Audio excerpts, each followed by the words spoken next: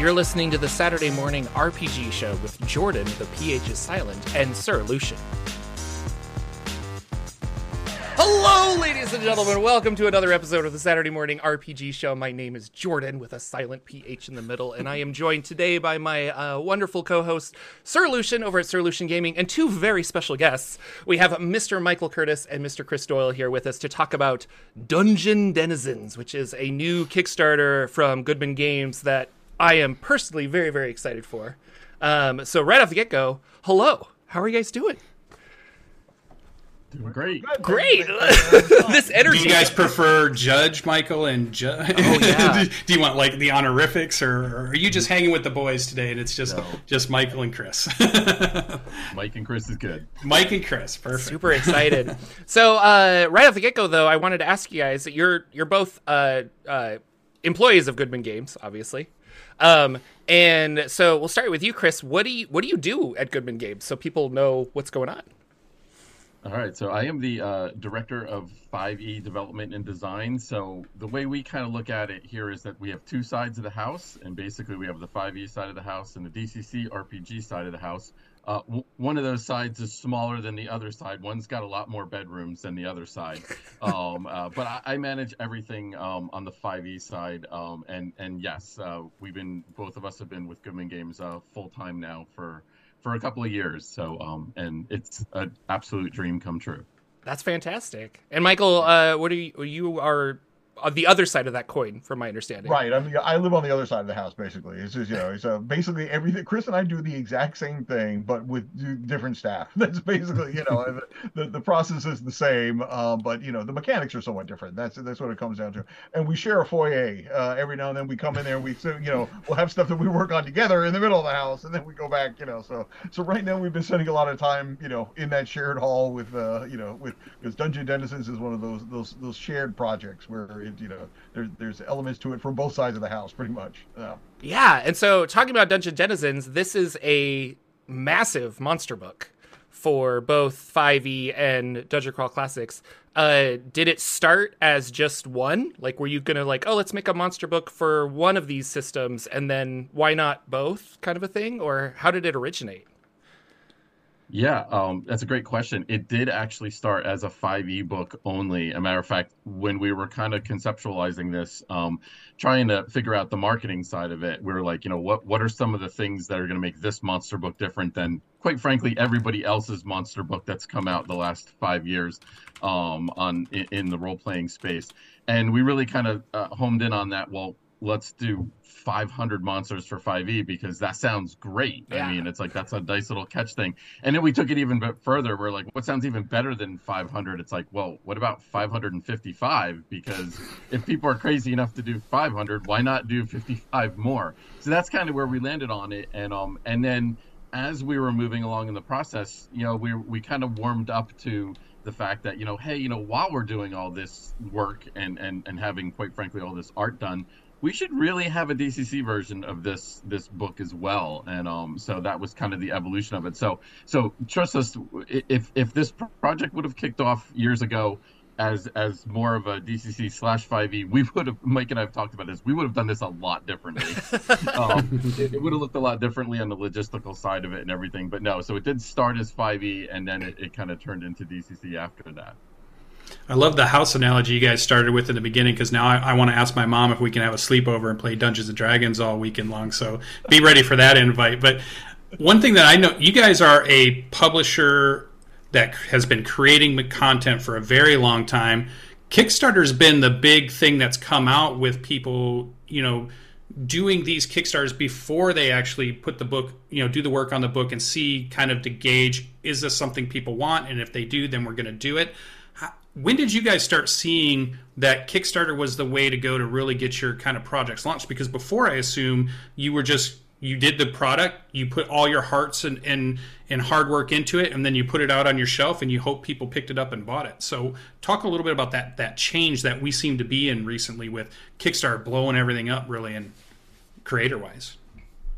Well, I mean, for Goodman, we kind of got into it like tentatively some years back. I think I wrote a venture called the Chain Coffin, which turned out to be this big box set. But originally it had this kind of spinning puzzle wheel on it, and Joe was just like, we should try to kickstart this because this is kind of weird. We should see if people are interested in this sort of thing. So that was kind of a way to judge the market. I think we had tried. I think we had done a Kickstarter before then to like fund, because we give out swag for the road crew. We give out like notebooks and pencils and badges and all the rest of that stuff.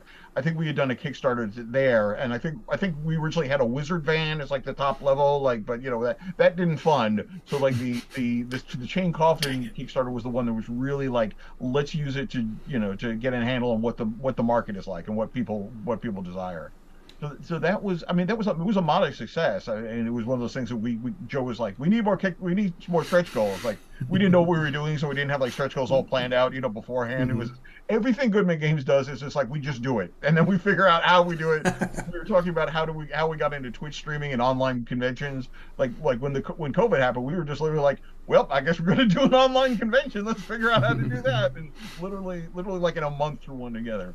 But we've been kind of doing Kickstarters of increasingly more difficulty since the Chain Coffin, and I think it's not just us, but Kickstarter originally became, originally like, for you to take your dream and, you to get that bar going that you've always had a dream, or get that book published. And, but now it's basically become pre-order. And that's a godsend, but there are people out there who hate that. Like, that's not what Kickstarter is for. And sorry, man, that might not would have been Kickstarter's for, but that's what Kickstarter is. Yeah, but you guys see it as a positive, right? It's been a positive influence on. That's great. Definitely, and it gives us a chance to do some off the wall projects, like when we did DCC number 100 with all the spinning wheel maps and everything, and then doing a book like this with over 500 monsters.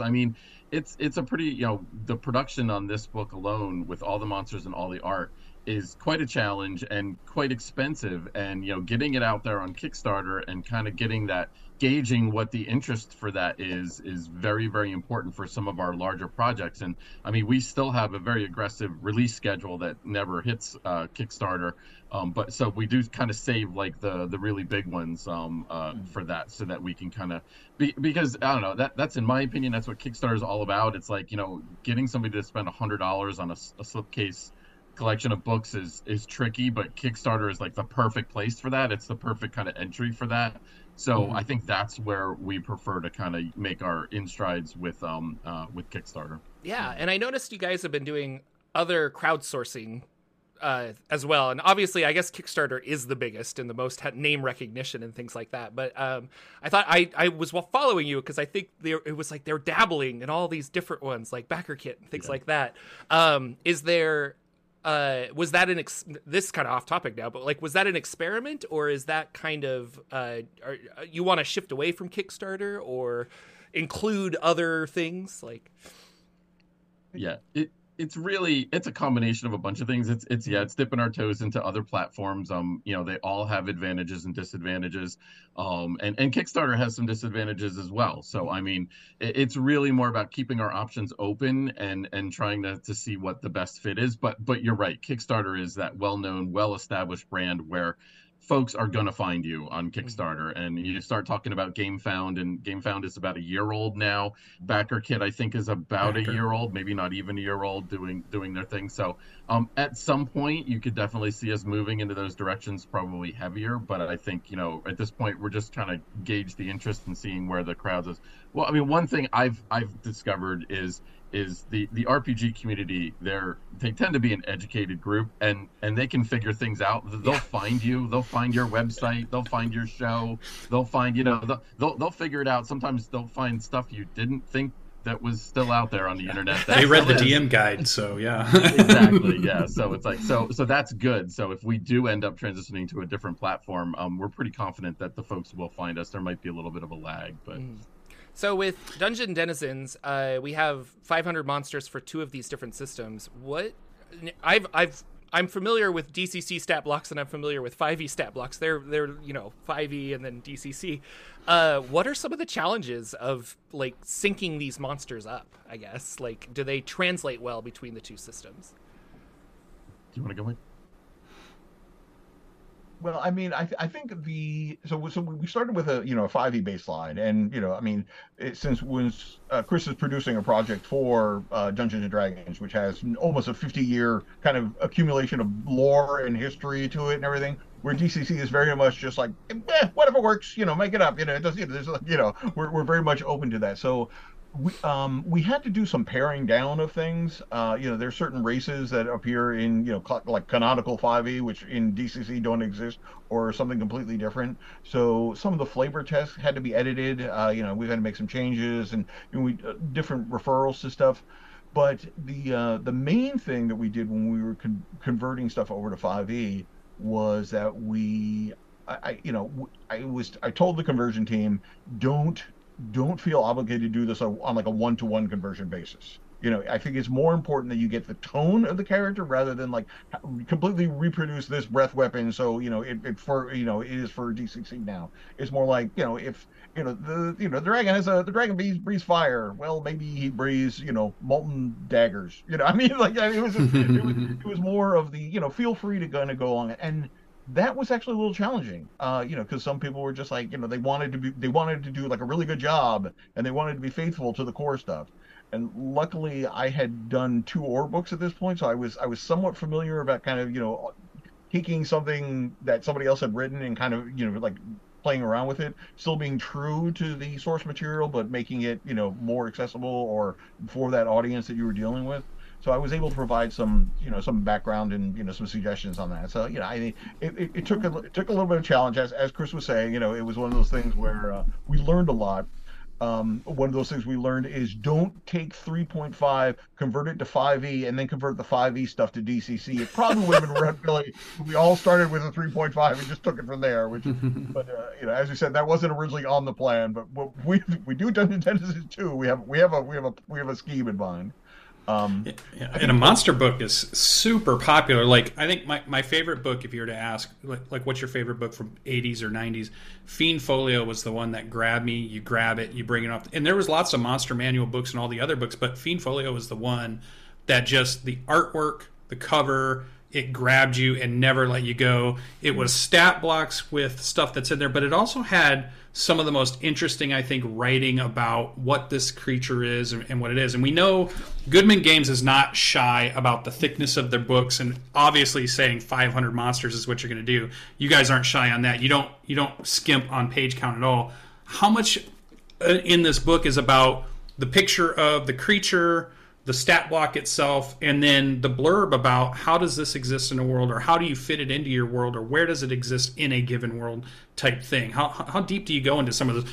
Maybe it varies in all of it, but just as a general question. Yeah, that's a great question. The first part, really, the only thing that the 2 books will be similar on is the artwork. The artwork is going to be the same for Monster A, is going to be in the DCC book. It's going to be the same artwork as the 5e book. Outside of that, they're going to be different. Like Mike said, the lore text was changed because some of the things don't exist in the DCC world, or vice versa, or the D&D world. So we had to actually, we had to kind of massage those lore texts and kind of and change up. And then of course the stat boxes are very different. I mean, you're going to notice some similarities, but for the most part, they're going to play very different. And in our opinion, most of the monsters are going to have a very different feel between the 2 rule systems. So I think that's kind of important. And yeah, I mean, we don't shy against really big projects. We looked at it with our conversion team and our original designers. We wanted cool monsters. We wanted evocative, interesting designs. That's why we reached out to so many different contributors for this project, because we wanted them to be cool. And then when our editors got the monsters, we were like, hey, if you think you see something to make it even cooler, let's talk about that. Let's have a back and forth. And we did that, and then back and forth between us, the developers, and the editorial team and the conversion team. We would say, hey, this isn't really working, or this might not work, or throw this over to playtesting, and let's make sure this actually works at the game table, and then come back and tweak some things. And we did that a lot during this project to really kind of land on monsters that are going to be good. I mean, are all 500 going to be amazing and you're going to want to use it at your table? No. I mean, you mentioned the Fiend Folio. The Fiend Folio had some great evocative designs in there, but there's also some really head scratchers in there too, which makes the book beloved. But at the same time, there's some really weird stuff in there. So hopefully we've achieved that goal with this book, and we think we did. So. Well, and like even those weird monsters, that's just a way to be inspired. And you're like, oh my gosh, like you know, that if one person can build an entire campaign around a crab holding knives or something, then I think you won. Like you did your job. But I was even just thinking, like, there are like, how do you like magic, because DCC magic is so different from 5e magic, and a lot of monsters have spells and stuff. Did you kind of just turn a lot of into abilities? Is that kind of the way you would do that, or? Well, I mean, the great thing about DCC is that, you know, we literally have an entire section in the rule book that says, you know, monsters don't play by the rules. Yeah. So, you know, so we didn't have to worry about figuring out like what the spell check modifier is going to be for a certain spell or anything like that. We can literally just be like, yeah, it does this. Like this, like you have to make the saving throw, or you know, if you don't want that to happen to you. You know, it was, you know, but there are some, you know, some of the designers were like, okay, let's give them, you know, let's give them magic powers, you know, and so there's I mean, the advantage of dealing with DCC as opposed to with a 5e, where 5e is, you know, it's you know, it does what it does very well. But you know, it is designed to provide kind of a shared experience over a very vast market. You know, so you could literally, theoretically, you could take, you know, you know, that's why it has the Adventurers League. You know, I can make up my first level, you know, 5e character, and then I can go anywhere in the country, and you know, I'll play that campaign, and it's going to be the same rules, and everything's going to work out. Where DCC, I mean, I kid Brendan LaSalle, who was kind of in charge of our road crew, which is, you know, like our, you know, our traveling, you know, people running gigs in public. I call it our disorganized play society, because you know, everybody's just basically, you know, they're just like, this is my house rule, and this is what we do, and Joe Goodman has come out. It's like, yeah, we don't explain everything in the DCC rulebook. Like, there are purposely areas where just like, we don't tell you how to do that, because you'll figure that out yourself, or you'll figure, you know, so when you're doing monsters, it's just a lot of the same thing. You know, some people are going to love that grittiness, you know, so the monster might have, you know, he has a +10 spell check modifier. Other ones are just like, yeah, it's just whatever, you know, whatever he feels like doing. That's his thing. You know, you can set your head on fire with a glance, and you know, make a saving throw if you don't want that to happen. You know? So I feel monster like books have been. Oh, go ahead, I feel like I'm hearing your job is easier than Chris's then. So. But go ahead, Lucian. Sorry. Oh, go ahead, Chris. Yeah, I would say the 5e side is a little bit more structured and rules intensive, and you know, we do encourage our designers to try and, you know, push that envelope as far as they can, but it still needs to kind of be 5e at the end of the day. But yeah, I mean, I have to admit there is a little bit of jealousy there in well, we can just do whatever we want and not have to worry about spell slots and calculating DCs and stuff like that. There's something very refreshing from a creative standpoint to be able to do that, and that part is amazing. But at the same time too, there's some people in the world kind of like me who love our rules and love to hate, you know, getting them right and wrong. But yeah, it's definitely a challenge on one side and a little bit more of a creative process on the other side.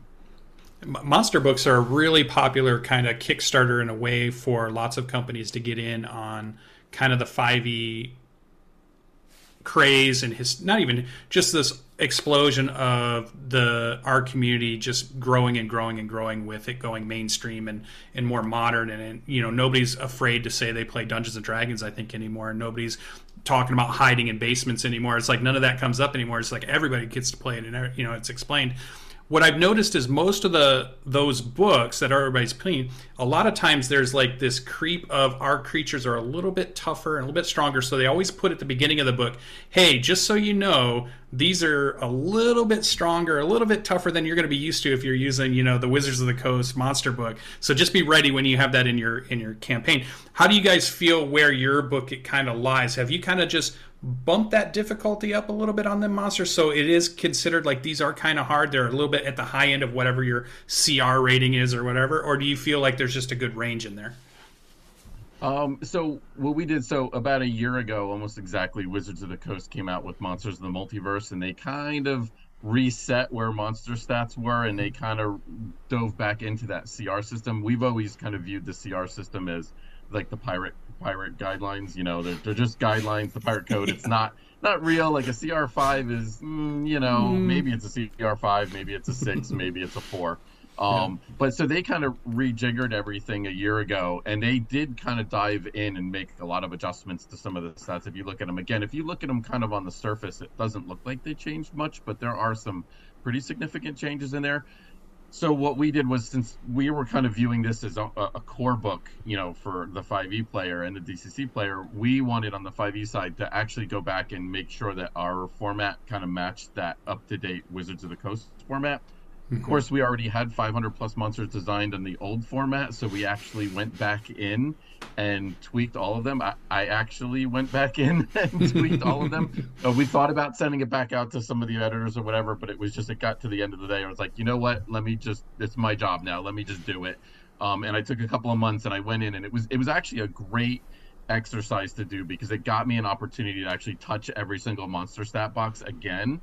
And actually kind of look at them and think about them after not seeing them for a couple of months. So I think there was an opportunity for me to even go in and tweak up some things a little bit more, and maybe add a little bit more evocative things, and just kind of rethink the designs a little bit. So we feel they're similar to what WotC's put out as far as what the CR goes, and it's certainly in that most recent format. So if you're not familiar with the format that that they came out with, you might take a little bit to get used to. But to be honest with you, that new format, in my opinion, it's easier to work with at the game table, and it's a little bit better. There's like a lot of the other tweaks you practically don't even notice. Like, I would say Game Master would notice the differences, but the players, they wouldn't even know that the monsters were changed with. A lot of people were up in arms. Apparently the D&D community can really get up in arms over some things. It's weird. Huh? Yeah. It seems odd. When something comes out, you find out it's really not that bad. It's really not that bad. So. We had a really interesting question in chat. Zach was asking, when making a bestiary book, how much retcon is needed looking at other publishers' bestiaries so you don't make something too accidentally similar? Or, I guess, I don't know, kind of an interesting thing. You don't want to duplicate monsters, so to speak, but there's only so many ideas out there, I guess. So is there a lot of this is too much to a Monty Cook 5e monster, we should probably take it out, or something like that? You could duplicate a monster if you do it better. Oh, there you go. Okay. I like the attitude. I love the attitude. Yeah, to be honest with you, that was definitely a fear going in, but we kind of got over it quickly in the fact that we have seen similar monsters appear in other books before. And, again, the odds are that they're going to be an exact duplicate are not there. But I mean, I know there's a couple of things that are in our book that have actually since been released, like official WotC stats and things like that. But like Mike said, I kind of think like, well, mine is maybe it's not better, but it's the one that we designed, and it's the one that we're comfortable with. So but yeah, you can really go down a rabbit hole. It's impossible to kind of track down everything. I mean, if you think about people just putting monster stats on their blogs and stuff like that, I mean, you Patreons and stuff, people do it all the time. Yeah, but stuff only for their Patreons and stuff, like we can't do that. So I mean, we just put out, like I said, monsters that we like and we want to play with. I mean, really, ultimately, that's what comes down to it. Everybody tells me, how did you decide which monsters are going in the book and which ones weren't? It's like, to be honest with you, it's the ones I want to play with at the table. It's like, yeah, there's some in there that I'm like, okay, yeah, we needed a few more Fae, or we needed a few more Celestials, or something like that. But ultimately, we just wanted to get the monsters that we want to play at our table and that we think bring something to the table. And some of them are probably going to be similar to other designs of folks that are out there. Sorry. Well, and add on to that, I think the community understands that too, because like everyone's going to have a goblin or even like a bear, and not I shouldn't say everyone is going to, but that's an animal in nature is a bear, and people are going to have bears, or people are going to have like weird squirrel monsters or mutated this, and so it's just kind of oh my god, I should say that. Oh, it's funny you mentioned weird squirrels. Well, now I want to hear the story, so go ahead. So, what do you want to hear about the squirrel? Because we got one. Absolutely. I know the squirrel. So we have an infernal squirrel called an Infernal. and it has beady red eyes that will fix its gaze on you and actually like stun you or incapacitate you. It can detect magic, and then it's really good at swiping things and stealing things. Yes. And to top it all off, it's got extra dimensional cheek pouches that it can store stuff. So it can take lots of good stuff from you. So it stuns your party, relieves you of all your magic rings and all your other good stuff, shoves them in those cheek pouches, and then runs away. So can I have this as a ranger pet? That's all I want to know right now. You can do whatever you want in your game. We're not going to say no. It's just taking it from the DCC side. Oh, you can do whatever you want. Yeah. And that's just an example of something like that where we feel that monster works really, really well in 5e and really, really works well in DCC as well. It's just it kind of touches both bases there. And it's just, yes, it's a little tongue-in-cheek, pun intended, but it's an example of just taking something in the real world. I kind of have an ecology background, so it's like I often look at the real world and how creatures function in that, and it's like, oh, that'd be kind of cool as a monster. So, and then just put the spin on it and make it, and then stat it up. To add on from that chat question, I was looking through my Elemental Evil, and there's 40 pages in the back of this one that has new monsters. So Goodman's obviously been making new monsters, putting them in their different products. I'm assuming, and that's what we're saying, everything from your webpage, that these are all new Goodman Games monsters. These aren't just other monsters that were taken from other Goodman Games books and then put into this, or are there some appearing in this book too? Like you could get some of the ones that were here, and now they'll show up in this Kickstarter. Yes, it's a combination. Since we've been around for 20 plus years, we've actually created quite a few monsters. So, and we like to refer to them as heavily play-tested monsters because they've been around and we've all run them and everything.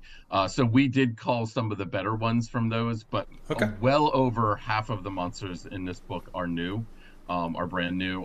And then we've got 20 that are being created by the backers after the campaign ends.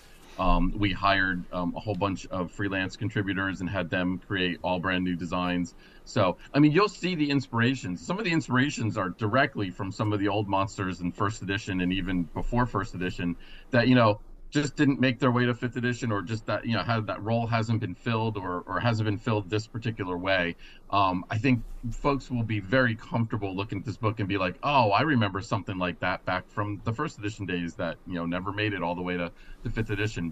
But we do pride ourselves on our 20 plus years of history and the fact that no other company can tap into those monsters. But we can. So we were very selective. We went through and we didn't just grab all of them, because if we did just grab all of them, I don't think we would have had any new designs at all for this, for the 20 plus years of books that we've put out. So yeah. Great. I think when you're approaching a project like this, it's, as Chris was saying, it's a concern, but it's not really a concern because people have been statting up monsters for almost 50 years now. And they have been doing this professionally, and they have been doing this for their home campaigns. And once kind of the internet came out and people were sharing things at like alt.dnd, even back then, there has been, there've been everything has been monsterized at some point or another. So it's more at this point interesting variations on common themes. I mean, because everybody making this is human, so we all have our own limitations of what our imagination can do, unless you're H.R. Giger, and then but we're not. So for the most part, we're not as good. We're gonna come up with something. It's just how to do stuff interesting with that kind of idea. Like if you're gonna do a turtle monster, make sure it's an interesting turtle monster. So yeah. That's great. Do you have well, I have so many questions, but we'll start with this one. A million. So one at a time. Maybe I don't know, but like there hasn't been an actual like Dungeon Crawl Classics monster manual or like a monster book before. And obviously a heavy focus on the modules and the adventures, and those always have really fun monsters in them. Why is that?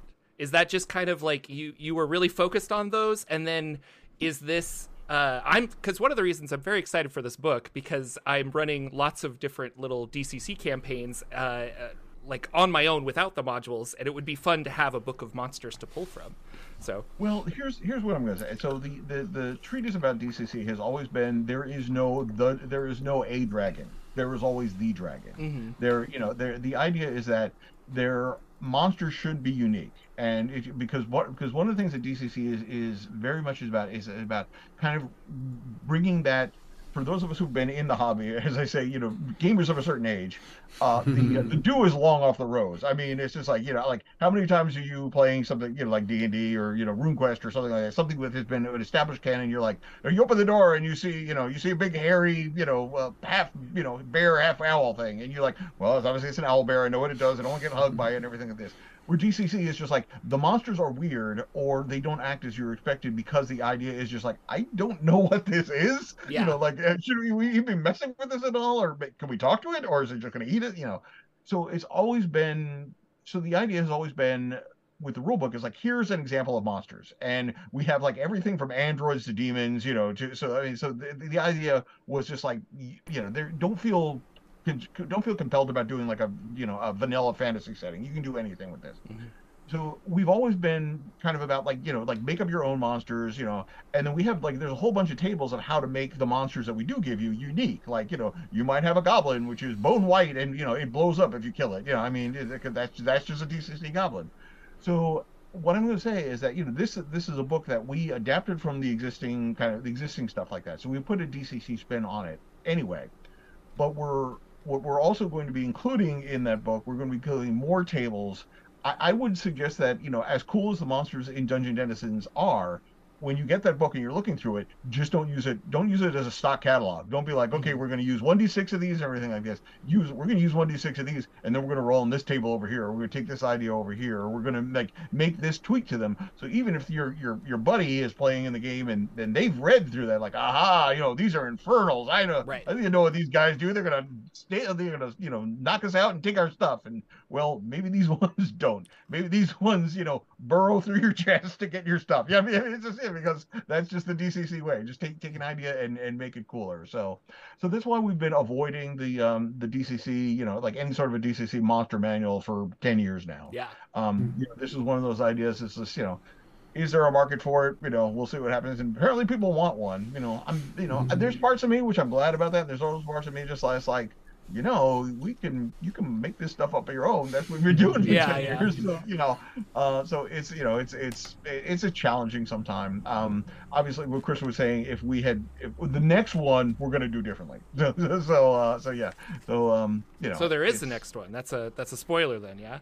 Well, it all depends on how the Kickstarter goes. Yeah, it's true. Yeah, I mean, I think we have 300,000 reasons to think about maybe having the next one. So, and I think there's a great parallel there to exactly what Mike said, with the original Dungeons and Dragons, when TSR originally was not printing modules, adventures, because that same thought process is like, well, why would somebody buy a dungeon that's already created? Like, a big part of the game is actually creating the dungeon. That's a huge part of the game. And really, they were not the first one to the marketplace with adventures, because other companies were like, well, we think people would actually spend money and actually buy this. And then sure enough, TSR was like, oh, geez, I guess we got to do this. And it's like, and sure enough, their early ones were all converted tournament adventures from Gen Con and Origins. So until they kind of got into their groove and said, wow, yeah, there is a market, and selling adventures is always kind of like a necessary evil. It's not going to make you a ton of money, but you do need to have them there to support your game, because quite frankly, especially the modern gamer, I think, just wants to grab and go. And I mean, especially when you have kids and full-time job, kids, maybe you're going to school on the side too. Like, you just don't have, back in college and back in high school, we had entire summers to develop dungeons and create things and everything. Most of our target audience now, they're not in that boat, and they want something that they can grab and go. And they, literally for years, they've been saying,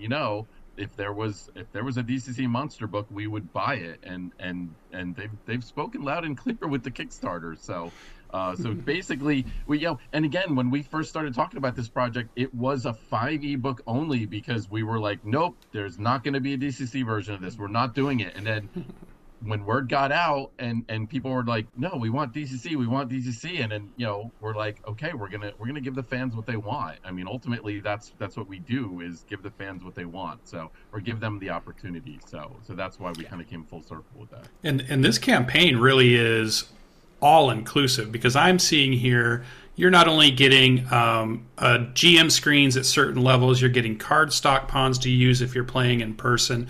You have T-shirt and dice that you could at certain levels get to. You're doing virtual tabletop information so that people are playing on the Roll20s and the Foundries and all those things.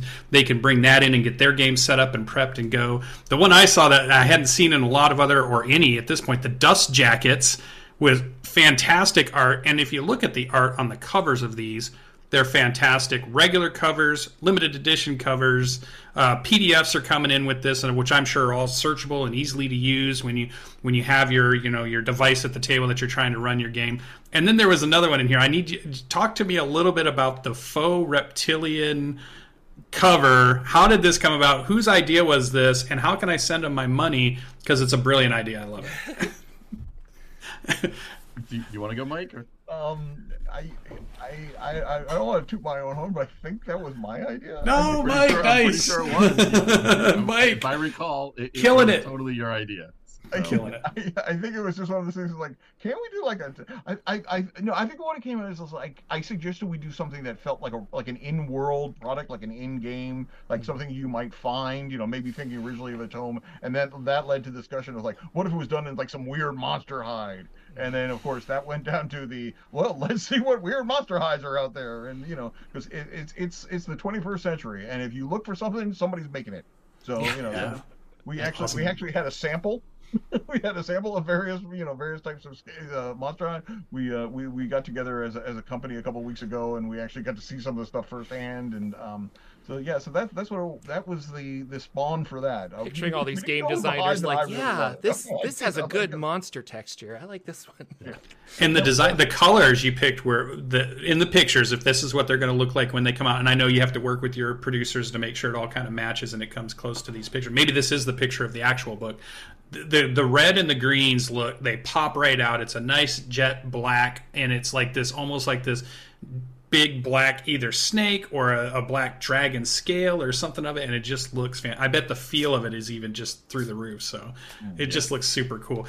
You guys have added everything into this Kickstarter, and then you get all these pledges. How fun was it kind of figuring out all the steps for a Kickstarter? Because I feel like the fun is the game and getting it to your clients, but also the fun is coming up with gonzo Kickstarter steps to see if we hit 1 million, we're going to do a wizard van, or if we hit 2 million, we're going to the moon and we're going to host a game on the moon or something, just something crazy. Well, I mean that's the idea, but especially in the early days, But I think any company who's been around long enough, has seen how many Kickstarters, hoist themselves on their own petard because they were going to come up oh yeah, we're going to have that wizard van, or we're going to have this and everything, and then they hit that goal and they realize that they have to fulfill that. They have to do it, and they realize they're dealing with stuff which is outside of their control, which is something we at Goodman we very, very rarely don't we include anything we can't have like a direct chain on, we do our own, we have a contract with Impact Miniatures who does all our funky dice and everything, so and so that's a long-standing thing, and we know what they can produce and everything, so adding dice is like a no-brainer, but if you were going to give, we don't get into stuff like STLs for your home printed miniatures, or additional, because that's something which is completely not us. And if something goes wrong with XYZ miniatures down the line, then the fans are saying, hey, where are my miniatures? And we're just like, so that's we like shooting for the moon, but we also are aware that there's escape velocity. Yeah, we physics is real. real. We definitely spend a lot more time and effort before a project launches now than we ever did, to make sure we have all those ducks in a row and to make sure that we have everything, pretty much, ready to go. And we do always want to give more and more and more. If you look at our stretch goals and everything, it's all about giving more, making the book bigger, making the book better. Sometimes stretch goals are like, it's like we hit this amount, we're gonna thank you in a 10-second video and we'll post it, and it's like, it's great and everything, but we'd rather just give you more monsters and give you more stuff that you can use at the game table. But we do tend to now think these things months in advance. And again, we've been working on this book for almost exactly 3 years now, was when we first started it. Before both Mike and I actually joined Goodman Games full time, we were actually working on this.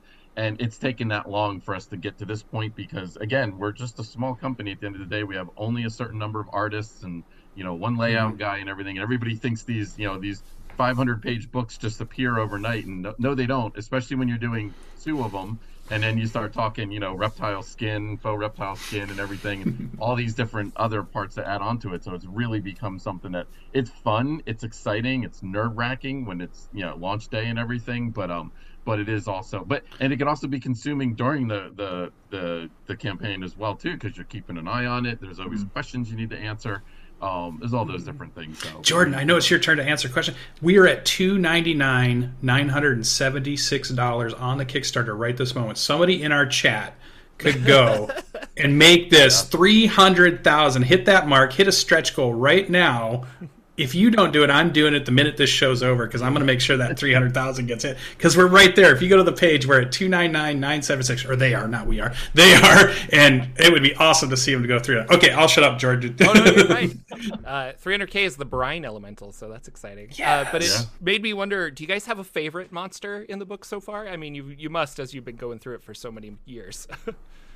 Why don't you go first, Mike? I mean, it's one of those things like picking your favorite kid, which is easy. Everyone has a favorite kid, so yeah. Well, there was stuff that predated me, which I always found it fun or anything. But there were, there are some things which I was very happy to put in there. I think so. One of my favorites is one of the favorites that I came up with and this was just there's the living stew pot. Which was just an idea of there's so if you in the very DCC frame of mind, you never know what you should be scared of.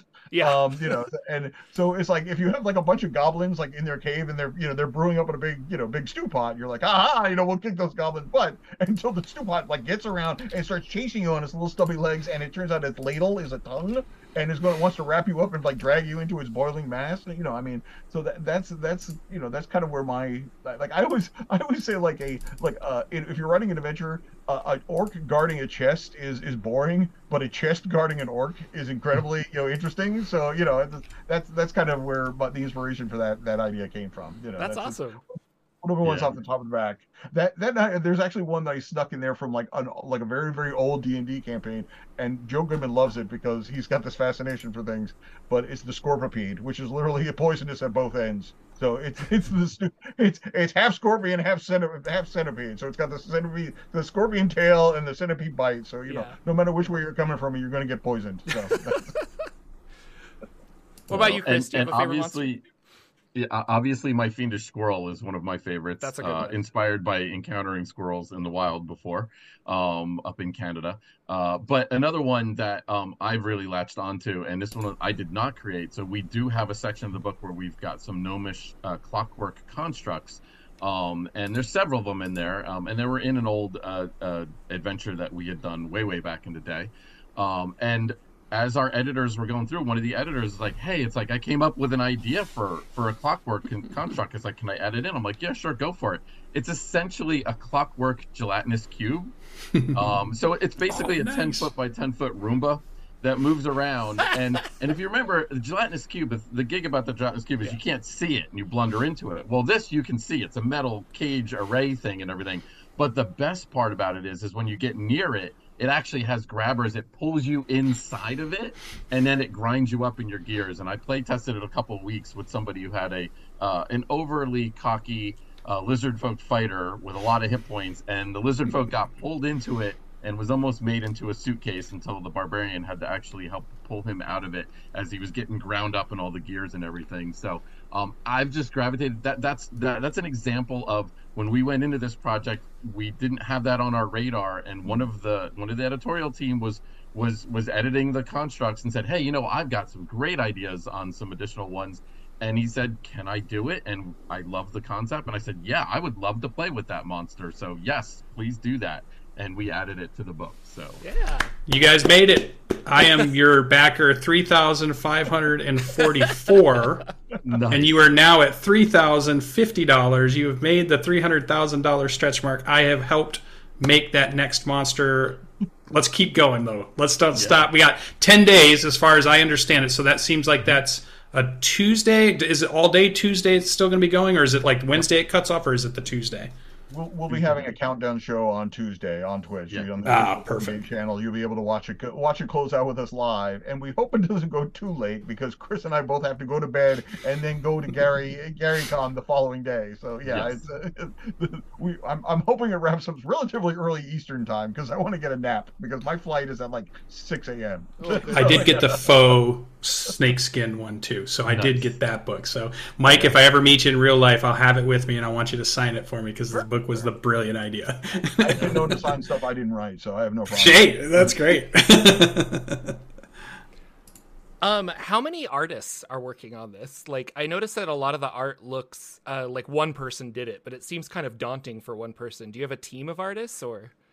Yeah, all of the artists are working on this. Yeah, we have a team. I can tell you exactly how many number? artists are working on it because we did a show last week on what we called it the analytics of Dungeon Denizens, where we actually put charts and graphs together on a bunch of really silly stats. So we actually have 15 artists working on this project.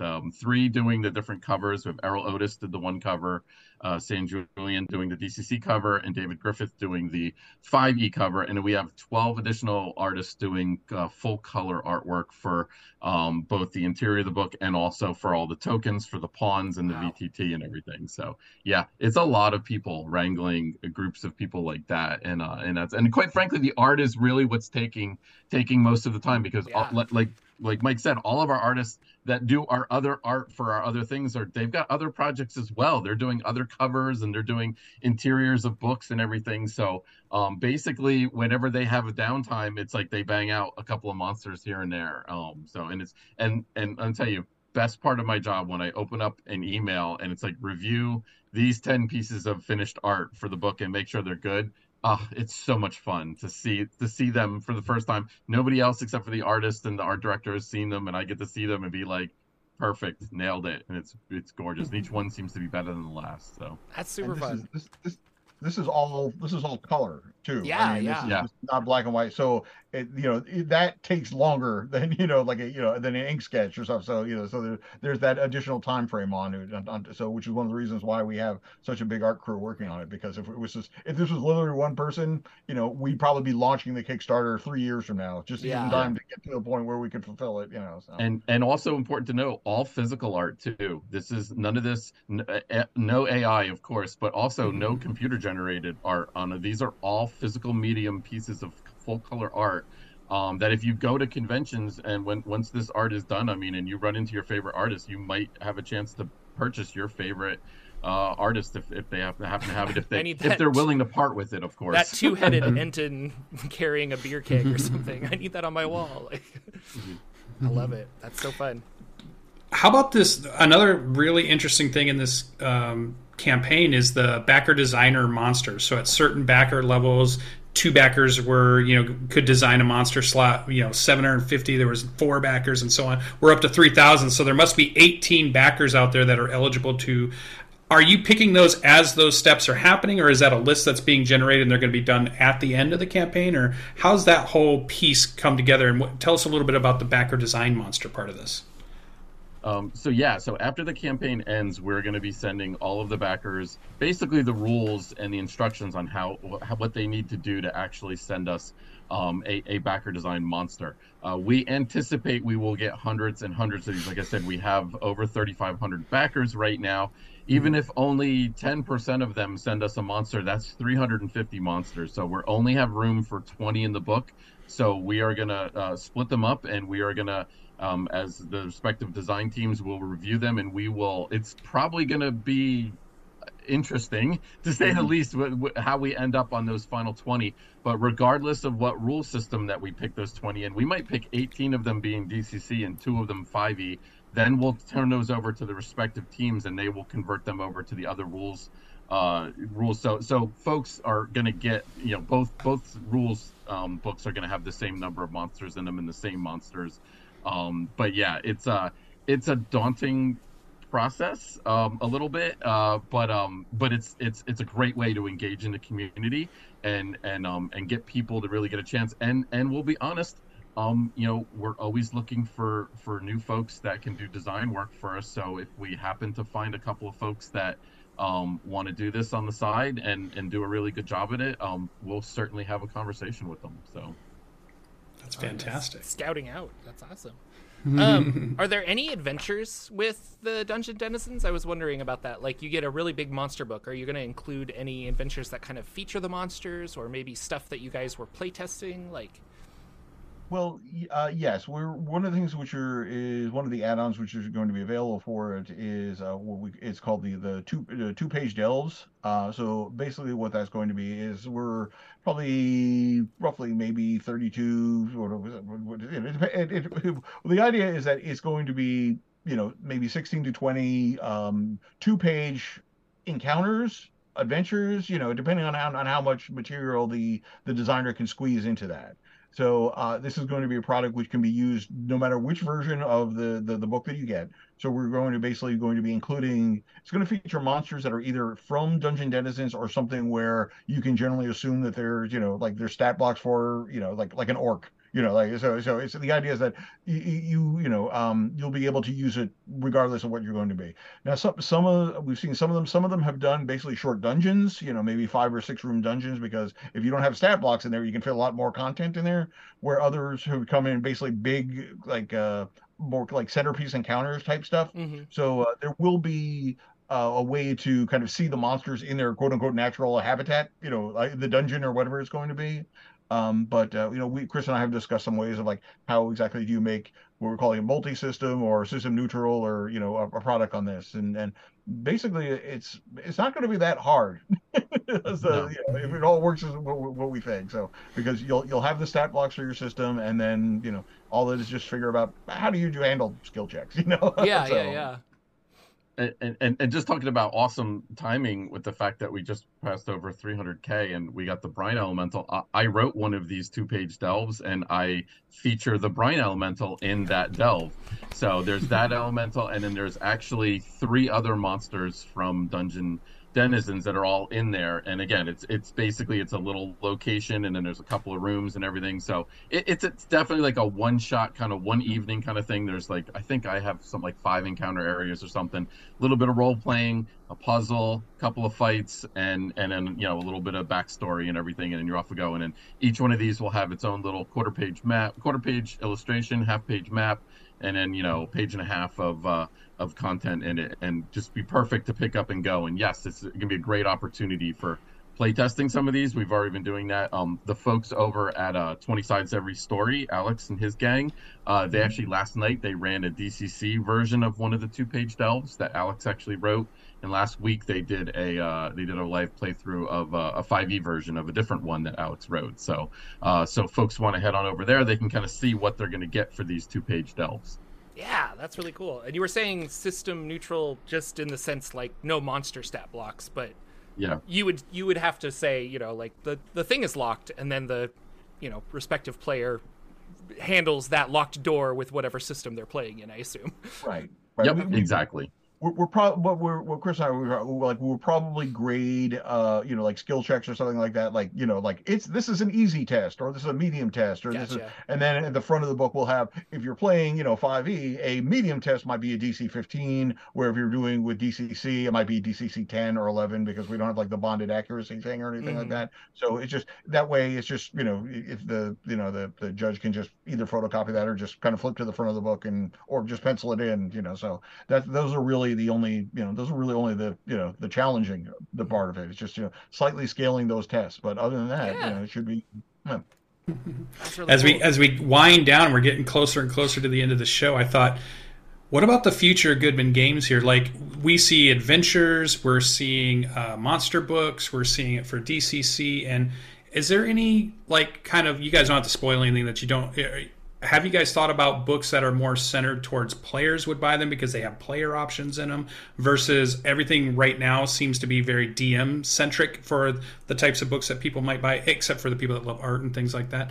Or other systems, are we staunchly Dungeons and Dragons and OSR, DCC kind of stuff. Has there ever been any talks about some of the other systems out there that have shown up? Or is there a Goodman Games system on the horizon? You guys gonna make your own rule set game? I think that you don't have to spoil anything, classics, but, Dungeon Classics. We've been talking about it for an hour perfect. now.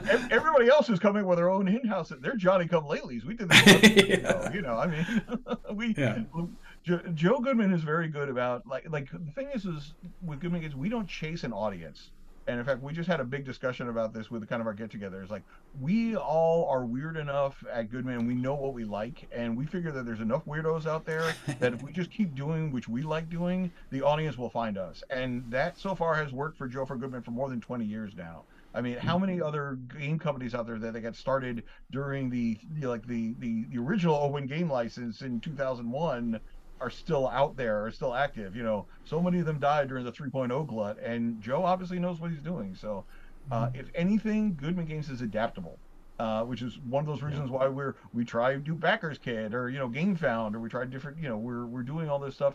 And as I said, when we were talking about online conventions, we just do it, and we figure out how to do it, and we fall on our face sometimes, but we get back up and we learn that lesson. So all I can say for Goodman Games, at least from my point of view, is that we will continue to evolve. There will things that will come out, and you'll be going, what? And then and then you'll be like, okay, nobody's done this before, but let's see what this is going to be.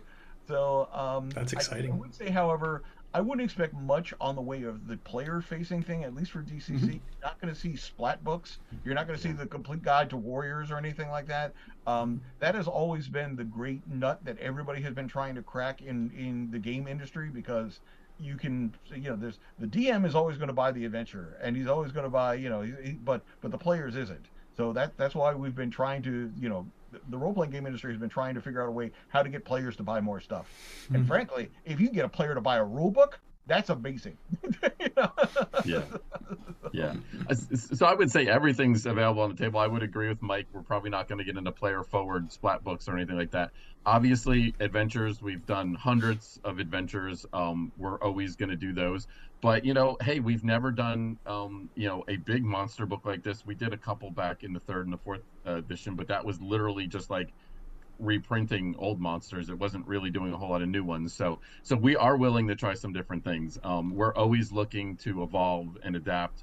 And quite frankly, do some of those homage projects like the original Adventures Reincarnated. That line is coming. We've already announced number 8, and we haven't announced 9 and 10, but we're already working on 9 and 10. So those are going to continue, and people are going to love those when we do finally announce those. Hopefully later this year. So. We have a lot going on. There's never a lack of projects to work on. It's just a matter of, wow, this is a cool one. Now I got to get working on this one too. So Crypt of the Devil Lich just finished, and DCC 100. I think those are shipping soon. So and I'm very excited for Dying Earth as well. I'm a big Dying Earth fan, and I think that's going to be a lot of fun when it arrives. And we're always looking at other licenses too. So we're always keeping those, especially from some of the the Appendix N crowd there. We're always looking into those. So we have a lot on our plate, and it's amazing. So we're just going to keep having fun in the sandbox. I think I speak for Chris. Like, the hardest part about our jobs is like, can I work on that? Or do I have to farm that out to somebody else? It's just, I want to do it all. There's so much cool stuff, but there's just not enough hours in the day. So I wanted to do, you mentioned Temple of Elemental Evil earlier. I wanted to do that one all by myself. I was still working full time. I wasn't with Goodman when I did that one. It was impossible. We had to have a team approach to it. It just would not have worked. And same with this monster book. We had to go the team approach, and and that's quite frankly that's what Michael and I do most of our time, is we're just guiding our teams. We try to work in a little bit of design work here and there when we can, fill the gaps in and work on some of the fun projects. But for the most part, we're just making sure everybody's moving toward that goal, and making sure that the next Kickstarter is going to get delivered, and then this line of books is going to keep going, and then we're going to work on this OAR line book and everything. So it's exciting. That's so cool. I will say, I love that you said the fans do find Goodman Games. You said earlier, and it reminds me, I'm currently running like Peril of the Purple Planet with some friends, but I'm doing that with Dungeon Crawl Classics because we were trying to figure out what next game do we want to play, and a lot of them were 5e people, and I was like, well, I'm willing to run some of these others, and I had ran one friend through a funnel like 6 months earlier, and she was like, I think she basically convinced everybody else that we need to play Dungeon Crawl Classics because she was so like into it and stuff, and so she brought this group to my house, and we've been, playing ever since. And it's like they do. You find the people who love it, and then they'll be with you for a long time, I think. So The Goodman Games, we are blessed with a wonderful community that we could never have assembled on our, like, we had set out to build this community, it would have failed horribly, and it just gelled together of all these weirdos and people who have all these shared interests, and that we just all found each other. Like, the tribe just assembled. It was like, and they are some of the most creative, the most passionate people that I've ever had a pleasure. I mean, gamers get a lot of flack, some of them rightfully so, but I think the Goodman Games, the DCC community has just been, I love all of them. We're going to Gary Con in a couple of weeks, and that's like a family reunion. I mean, we everybody gets together, they bring stuff from their home state, stuff to drink, stuff to eat. We all get together on Saturday night, and you found your people. So and your guys' booths at all the conventions are kind of like a mecca. I know when me and Jordan are at Gen Con for the last couple of years that we went, every day as we go through the hall, we stop at Goodman Games, even though we were there the day before, or even though we might have been there 2 hours before that, and we were like, let's go back around. We might see something else, because you guys put out such a great presence to meet with everybody that's coming to the conventions. You're running games. People can sign up for the games. You have so many things you can do. And then it's just the merch and we were talking earlier too, the t-shirts were so good. When Michael was on for pre-show, he was talking about which t-shirt he was going to pick on. I was like, it blew my mind thinking I could have a closet full of all the Goodman Games t-shirts. Would be so crazy. That's just so good. You've got Gary Con coming up. Obviously, Gen Con's probably on the list again now that we're past kind of the COVID lockdowns and we're back to getting out and meeting with our friends and our community and stuff. I heard that you have an even bigger kind of con schedule, your road warriors, your groups that go on. So Gary Con, Gen Con, what other kind of stuff are people going to be able to see you guys at? We do Origins every year. We're going back. We're actually going to do the UK Game Fair for the first time in a couple of years. So we'll be over there, hanging out with the fans in the UK and anybody who hops over across the channel and everything. We're looking forward to that. There's a lot of these smaller cons aside from like the big events and everything in your own local neighborhoods. Mm-hmm. We have, I think, 4 people now who are kind of doing our booth stuff and going to local shows, and all the designers, we when we can, we try to make it out everywhere that's local or within a flight stuff. I mean, I don't know how much time Brendan LaSalle spends at home anymore. He's always off on his way to, it always seems to be Mepicon or he's like, I joke with him that's like 8 times a year or something, because he always seems to be coming or going to that. So all the information, the complete updated convention schedule is on the Goodman Games website. It's too long for me to be able to rattle off. So, but mm-hmm. If you're interested, go take a look at there. And if you've spent the last hour listening to us talk about DCC and about all the rest of this stuff, we do offer online demos every Tuesday night. So you can sign up for that and play DCC for 2 hours. And also this year at Gen Con, we're going to be having the funnel experience, which means we're going to have about 5 tables, during the various slots, maybe 2 or 3 times a day, where you can come in and for 3 hours sit in and play a funnel, and your surviving character, we'll stamp it as survived, and then you can take that off to any DCC campaign and look, I have a first level character, I'm ready to level up. So so it's going to be a good year. That's great. Do you, before we go, I want to ask, do you have a favorite con? Because I want to kind of try and get out there and see more cons. Like, if you had one con that you absolutely don't want to miss. I would say Gary Con. I mean, it's in Lake Geneva. I mean, if you haven't done it, you got to do it just for the pilgrimage. So you got to walk around town and everything and see all the sights and everything.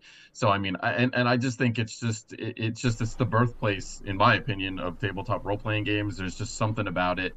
The crowd is friendly. I know it's getting bigger and bigger, and it used to be a much more of a more of a personal convention. It's a lot smaller, but it's great. I mean, Gen Con is Gen Con. I mean, Gen Con's just amazing as far as the scope and the size, but some people don't like the size and scope of Gen Con and the fact that you can't get a downtown hotel room and whatnot. So, but yeah, so I would say Gary Con's my favorite. Yeah, I'm in complete agreement with it. I mean, I've been going since Gary Con 4. That was my very first one. I haven't missed one since. Wow. And as I said, it's like it's a time for the Goodman Games crowd to get together. Like, because we were talking before that we do, like going to a con, we do a lot of like building the community by doing this. And I think Gary Con, I think one of the early Gary Cons was where DCC was first being kind of play tested. So I Hmm. mean, I think DCC is about as old as Gary Con is. So it's well that no, it's a little bit younger because I think Gary Con is up 12 or 13 now. I forget. I I think think so. it might Yeah, be yeah. 13.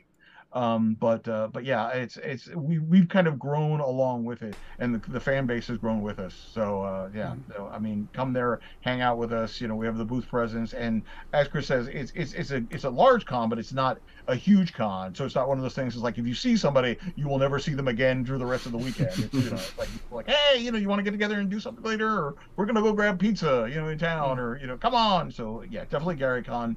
I'm not short. I'm not shorting any other con. I'm just saying that Gary Con does everything it does very well, and I hope Luke and everybody who's doing it has a continued success because I will keep going every year. They keep inviting me, and if they stop inviting me, I'll go anyway. Yeah. So, Well, thank you so much, Chris and Mike. This was super awesome.